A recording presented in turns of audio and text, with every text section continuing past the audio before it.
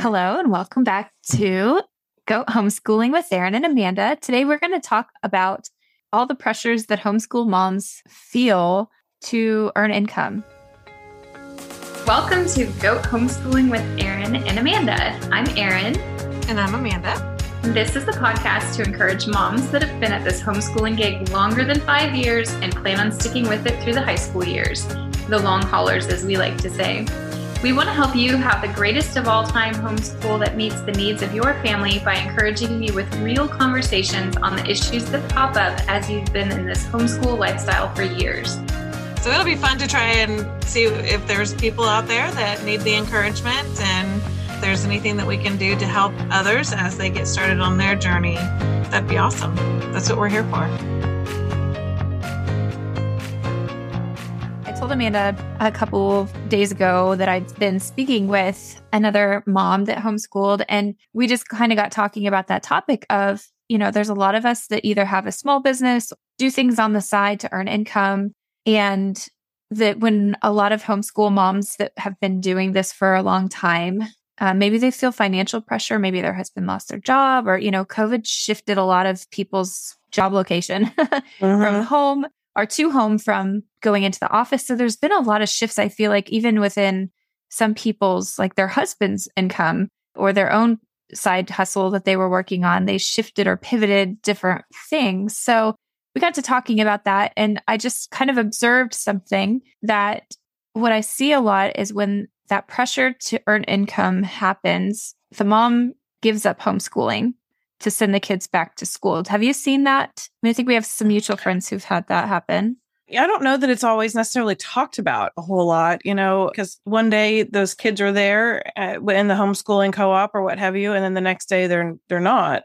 And so you don't really always get the follow-up with it. But, I got to say, when I was growing up, my mom always tried to instill in me as a woman that participated in sit-ins in the 1960s. And, she burned her bra and ironed her hair literally with like a clothing iron back before we all had hair straighteners, that never depend on a man financially. And that was something that I heard. If I heard it once, I heard it 1,000 times growing up. And so releasing that thought, that process, that instillment when we started homeschooling was by far one of the most difficult things that I had to do. And, and I remember you and I having a conversation, it's probably been a long time ago now, but where you said it's not, an independent facility here. The marriage is, we're a team. And we address, wasn't it you that told me this? That we're like, you're a team. And it's like saying that you need to go on without your teammate. And so it's not about dependency or independency. It's about facing things as a team. And that helped me kind of get over that hump of really needing to, I've got to make as much money as he does. And honestly, and quite frankly, we are better off financially with me not working, taxes wise, with me not bringing in financial pieces, but we are still both a team. We view it as our money. And that's a big problem in a lot of marriages where they don't share funds. And so you have this independence, separate checking, separate everything. And you're not a single front. You're right. As a marriage, you're two individuals that happen to cohabitate and have the same last name. But, I don't see very often. There was one time in a co-op that the child was struggling in public school with behavior issues or whatever. And the mom was a bus driver. And so she made decent, you can make some decent money as a bus driver. And so she would bring him to co-op after her bus route. And then she'd have to buzz out to go do her bus route and then come back and so on. But she made decent money doing that.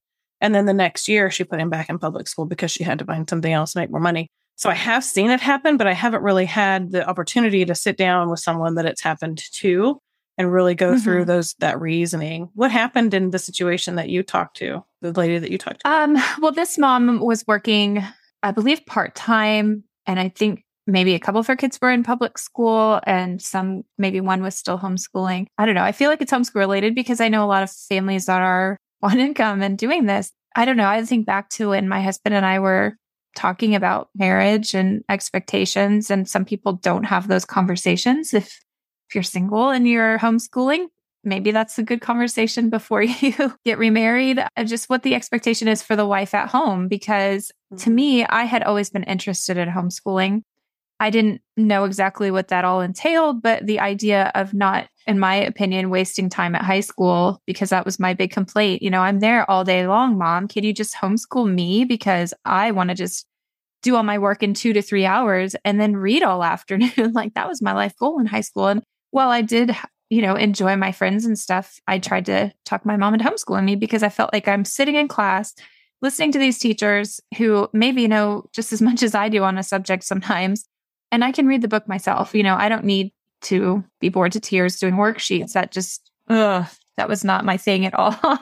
So when I met my soon to be future husband, we had those conversations like, well, what do you expect? Because growing up in my home, my mom always worked outside the home, but she would choose jobs like department store in the evening. So when my dad was off work, she would go to work.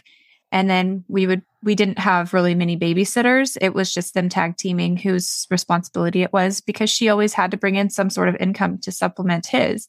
Or sometimes we were in public school. So she worked as a cafeteria worker or crossing guard.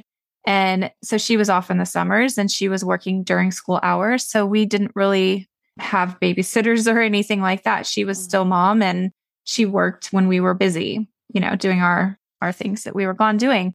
So when I came into marriage, I didn't realize this. And this became kind of a point of not contention, but just discussion between my husband and I, because I kept making a lot of comments about like, I need to do my part. I need to be working, and just feeling this anxiety that I have a responsibility financially to our family. And my husband one day, and this was several years in, we'd been homeschooling for a while. And he's like, I've never put that pressure on you. That's you. I've never asked you to do that.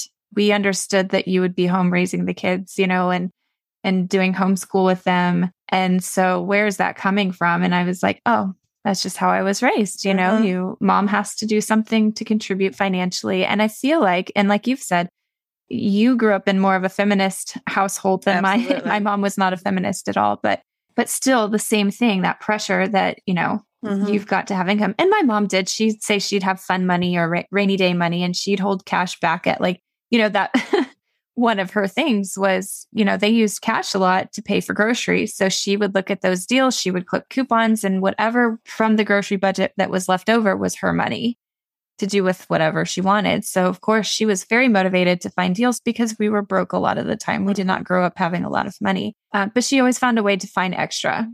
Yeah. My mom, I always thought we didn't have money because of the attitude that, that my parents had towards money, but we really did. I mean, we were really middle class, and my mom was she was in a corporate kind of job for a long time, and she was a director of a childcare center for a long time. And then she worked in a higher level, where 3 people above her was the president, right? So like she worked her way up, and my stepdad worked at a factory. So they made decent money, but they had 4 kids between them. My stepdad, we were kind of the Brady Bunch. My stepdad had 2 kids that he had full custody of, and my mom had my brother and I, which she had full custody of, and neither one of them received child support. And that was something that was discussed often. So, well, we can't do A, B, and C because we don't get child support, or we need to watch our grocery budget because we don't get child support. And so, but at the end of the day, looking back on it now, I'm like, we had money and I just didn't know it at the time. It's interesting to look at those things and think about it. And my mom she was always so strong and so independent. And so it's very difficult. Like you're saying, it's difficult to get out of that headspace with it. But, in talking to my husband, we never had those conversations before we got married. It wasn't, we talked thousands and thousands of hours before we even started dating, but that just wasn't anything that even crossed my mind or his mind as me staying at home. Like it never even considered it. And so when the need arose for us to homeschool and I was still working, I transitioned my job from high-end part-time, 4 days a week, so almost full time, to working from home and as needed. And so I would go into the office if I needed to, and I would just drag the kids with me. And looking back on that now, I wish I would have had a clean break then, because my youngest at the time was in kindergarten. And so there was all these things that you needed, but I had that pressure of, well, I've got to get A, B, and C done for work. And I still wasn't making that much money, but I thought that I had to contribute financially. And I thought that we were better off for it. And there are a lot of single moms that are homeschooling too. And so maybe we should talk about that a little bit and what that could look like and that kind of financial contribution in the homeschooling world. Do you know anyone that's a single mom that's homeschooling, and do you know how they might make it work? I do know some single moms, kind of similar to my mom's situation. They would maybe they live in a multi-generational household. So with grandparents there to hang out with the kid during the day, and then whatever earned by the mom is contributed, as part of the household that she's living with grandparents, helping out with the kids. So, I mean, there's ways to do that. And I applaud any woman who feels called to homeschool that is a single mom and is figuring it out, because I don't even pretend to know all of the challenges that come with that. And I know that, time-wise, I can't imagine just feeling very, very pulled in a lot of directions, but also understanding that you are the sole income for the family. So I applaud you if that's your situation. That's a lot to take on, as well as full-time education of your child. I know for older kids, I've seen where like maybe mom works a different shift, or can be home at whatever time is decided upon that the teen is going to do school. It's maybe easier with teenagers to do that. But yeah, I don't have experience with that. So I'm not going to pretend to be the expert on how that all works. But we need to have someone on that's a single mom and homeschooling. So if you are, send us an email and we'll have you on. And I know that oftentimes they will have a different type of schedule. I mean, their homeschooling is obviously going to look very, very different from ours, which it should be. All of our homeschools are individualized. But the stress of that has to be pretty tremendous, I would think. And nowadays, with COVID schooling, a lot more opportunities have come up. I know there's places that offer space for rent for, your kid to be dropped off with like a little pod of kids who are learning at home, or there's a lot more co-op options or drop-off programs. I mean, even the YMCA has things, there's a lot of opportunities depending on what area of the country that you live in, that your child could be very safe under the care of someone else doing their schoolwork that you've assigned them in a setting that is with other children, but just as an option.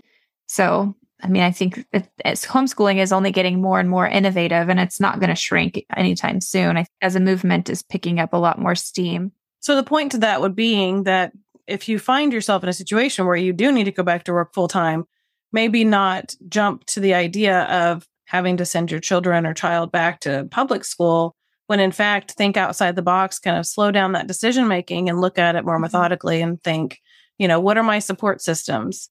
How important is this? Is this something that is truly God-led, that I need to really be homeschooling this child for whatever reason? And, look at those and figure out who your support system is and how they can help you. And it doesn't have to be sitting at a desk from 8 to 4 or whatever. There's a lot of people that homeschool in the evenings. There was a website I found not too long ago that was the husband and wife were both doctors.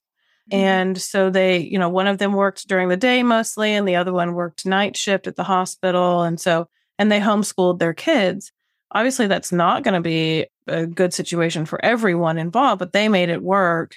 It wouldn't be something for everyone to be able to do, but it certainly worked for them. And there's a blog, this was years and years ago, and I saw that. I thought, okay, so people that work full-time can do it. And this is, it just has to look different for each family.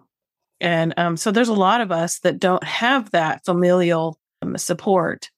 It would be more difficult, but you can still think outside the box. And like I said, it doesn't have to be super stringent schedules. There are ways of making it work one way or another, if that is what you feel led to do. Right. And I think I've told you this, and I think this is becoming my new go-to phrase of just as much as we talk about homeschooling and, the different areas that we serve in our own local homeschool community and through this podcast, I really feel like our job is communicating to other women the confidence that you can do this. You can keep doing this when it gets hard, when financial situations change, when you move, when you're struggling with your relationship with your child. If that is what you're called to do because you have a very strong conviction that the public school system is not where your child should be, if you can't afford private education, and, not affording private education doesn't mean that that's necessarily the best choice either. Just because you can't afford it doesn't mean that you're playing second fiddle here to just, oh, well, I guess I'll homeschool then because that's what I can afford. Homeschooling on its own has its own merit and worth. And we all know that. We've been doing this for a lot of years. But I think especially when it gets hard or financial issues come up, it's easy to think that, I've had those thoughts. It would be, we try to calculate if I was making X amount of money doing what I did before full time for the 10, 11 now years that I've been homeschooling, how much money is that? And our house would be paid off and everything we'd be going on vacations all the time. Like, we've somehow managed to make it work with our financial situation because we sacrifice and we give up a lot of extras. And it is easy sometimes to look at our friends. I mean, we could do a whole episode on lusting after our friends' stuff that they have, or, that jealousy of sometimes the experiences that they have, but nothing will ever compare or come close to the worth and value of educating your child at home and spending that time with them. If financial situations change, my husband and I mean, we have a beautiful house. We're very comfortable right now. If things should change, we have talked about, this is just a house. This is just stuff. The important thing would be that we could keep our kids at home with us. So if we have to downsize, if we move into a different neighborhood or whatever that looks like, the bottom line is that we feel called to homeschooling. So when it gets tough, I just want to encourage you. Maybe you're out here listening and it is very, very difficult right now, financially or otherwise, or there's just a lot of stress. Lean into your why. Why are you doing this? Why are you still homeschooling? Why did you choose this to begin with? What was the motivation behind that? And then everything else seems to shift perspective wise. And I know I get really fired up when I start thinking about why did I start doing this? Because I thought that I missed my child when the thought of them being gone from me and getting like the tired child that's cranky at the end of the night, like I was getting, was not what I wanted. It was, I didn't have kids so that they could be raised by someone else. And that was one thing that was a phrase from my childhood. Even though we went to public school, my parents really felt like we weren't going to have a bunch of babysitters. What we did was as a family, and we spent a lot of time at home playing board games, and those memories are awesome. And I want that for my children. What about you, Amanda? Why did you start homeschooling, and what do you think about when things get tough? I started homeschooling. I came into it kicking and screaming. I didn't want to homeschool. I never thought that it was the path for me, but God in all of his glory and his infinite funny bone decided that that's something that we needed to do. You cannot convince me that God doesn't have a sense of humor. And, there was a lot of things that happened that aligned that can only be explained by God making those decisions and pulling those strings and making it happen the way that it happened. And he would know how many things needed to take place in order for us to actually do it. And so it took a lot for us to finally pull the kids. Well, when you finally got settled in and you finally had that moment, I mean, I don't know, maybe it wasn't a full moment, but usually there's a point of realization that, you know what, this is the best thing for our family. Right. And when envisioning what it would look like if I send them back, you know, and I will still do that from time to time. And what would it look like if we went back? And every so often when the kids were little, the school bus would drive by and say, you guys want to go get on it? You can go back to school at any time. Just say it. And they're like, no, it's not happening, Mom. So they were getting a lot more out of it. They were having a better experience because of it. They're grateful for it. My 18-year-old's recently been asking questions about why we started homeschooling and what brought us to that point and all of that. And it ultimately came to the conclusion that it literally saved his life. And he's grateful for it at a deeper level than a lot of kids might be. So the public school, my kids being special needs that they are, the public school was just not equipped to handle what they needed to handle. And I'm not equipped for it either, quite frankly, but they're my kids. And so I'm going to know them almost as well as God does, right? I know that even though I'm not perfect in the way that I address things, I am the right way to address. I know that I'm the best way to address those things. And sometimes my husband will say something about, not having enough money, or he likes to poke me a little bit and make little comments.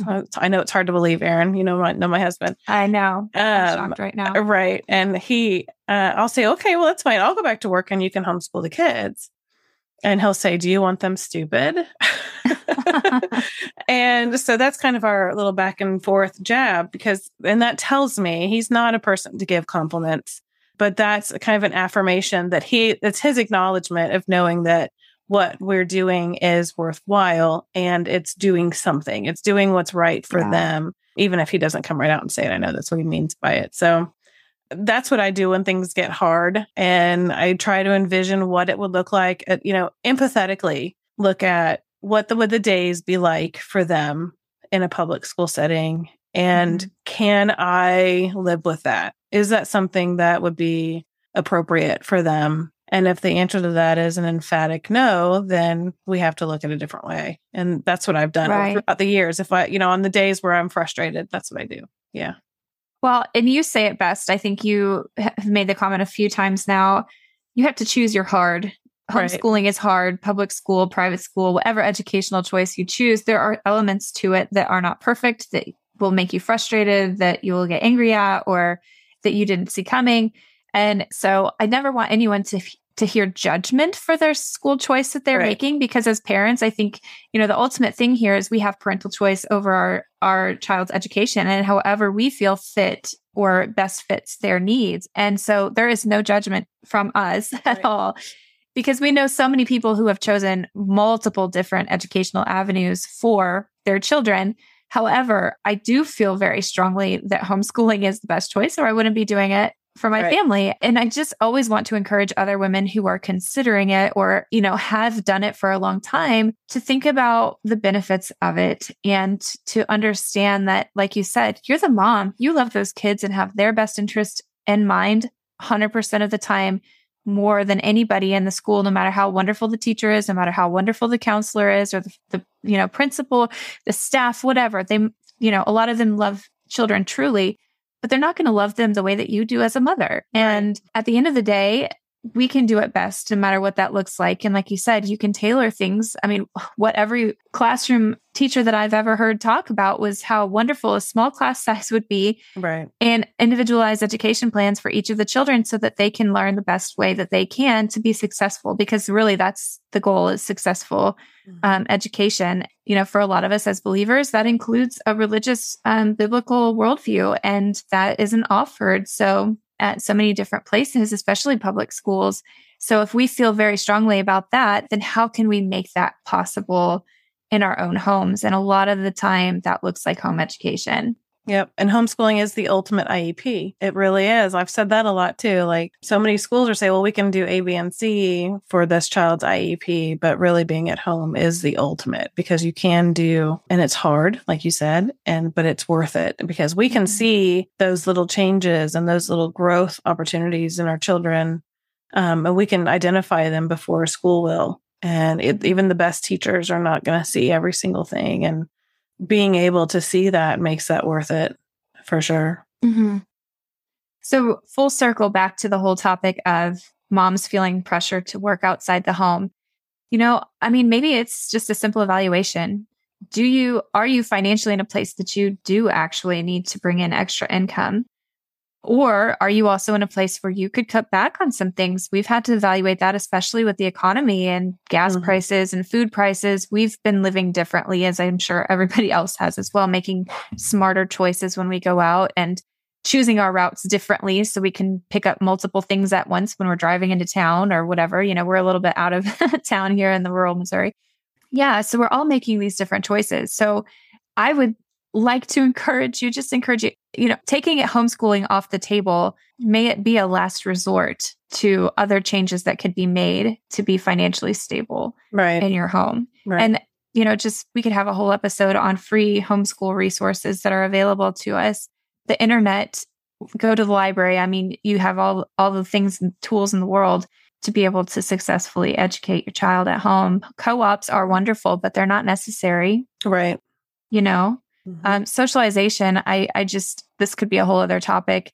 I see so many of us like to joke about, what about socialization? But I feel like a lot of people, especially COVID schoolers that are new to the idea of small learning environments with littler class sizes and things, are so worried still. So I think it's infiltrating a little bit some of us long haulers' ideals of, but what about socialization? Like they're really panicking, and they're homeschoolers now. So now the homeschoolers are panicking about socialization when it's like, just chill, for generations. There was not a classroom size of 25 or more kids all the same age. This is a new idea.